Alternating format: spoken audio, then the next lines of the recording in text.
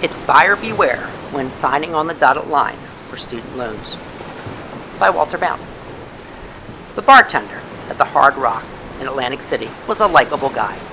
This was before the new casino opened. It must have been in the summer of 2017.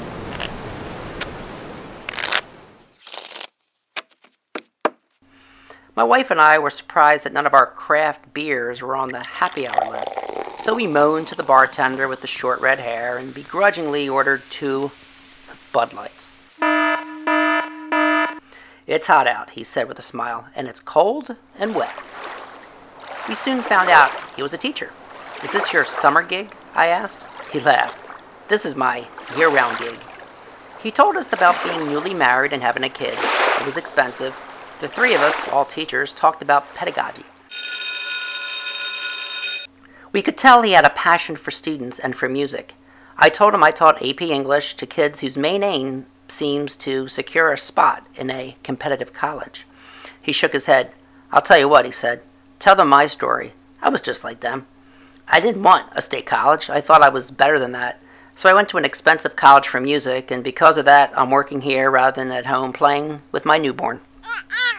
He said he got a great education, but he would have done things differently.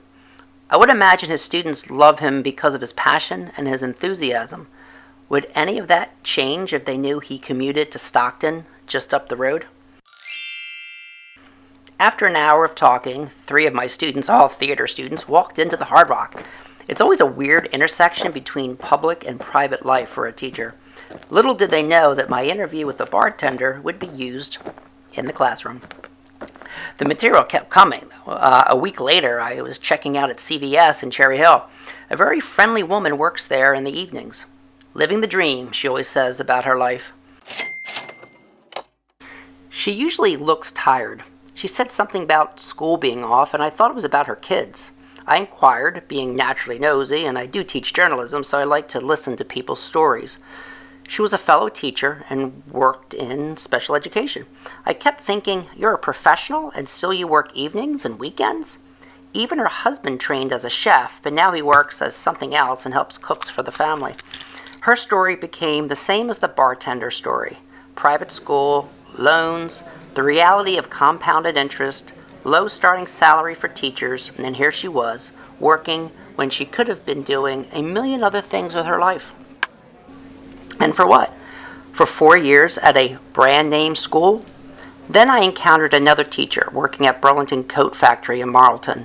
She worked in special education in Camden and was eagerly looking for a new job.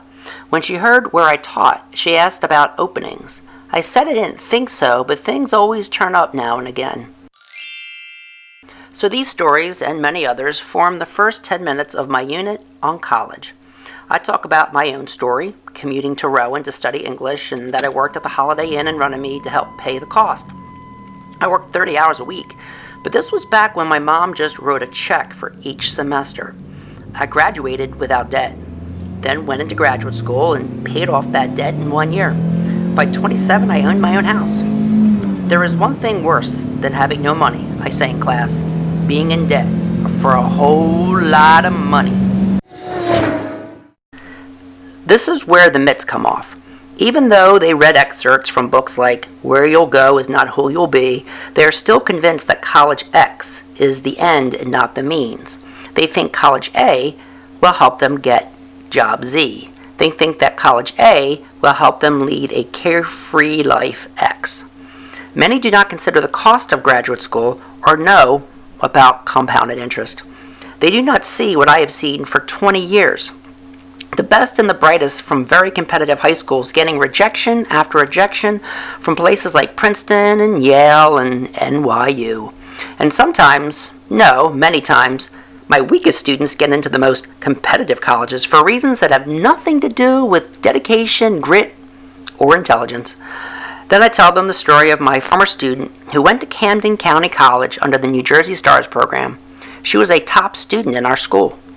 Now she's a doctor, I said. If you can get to Chicago in a Honda Civic, why take out so much money to buy a Lexus? It makes sense. But when dealing with emotions and competition to be the best, it's rather difficult to make a sane choice. Logos takes a back seat. to pathos. Logic defers easily to what the heart has been told it wants. Why attend Drexel to be a nurse, when a nurse will be paid the same if he or she went to Camden County College? And it's not just teaching. Plenty of professionals in other careers drive cars and waitress and pull taps and clean houses. Is the extra money needed to retire early? For a vacation? For health expenses? Maybe. But more and more, it's to pay back a college system that is so out of touch with reality. And now with remote learning, that NYU tuition seems out of touch with reality too, especially when sitting at a table watching Dad cook sausages.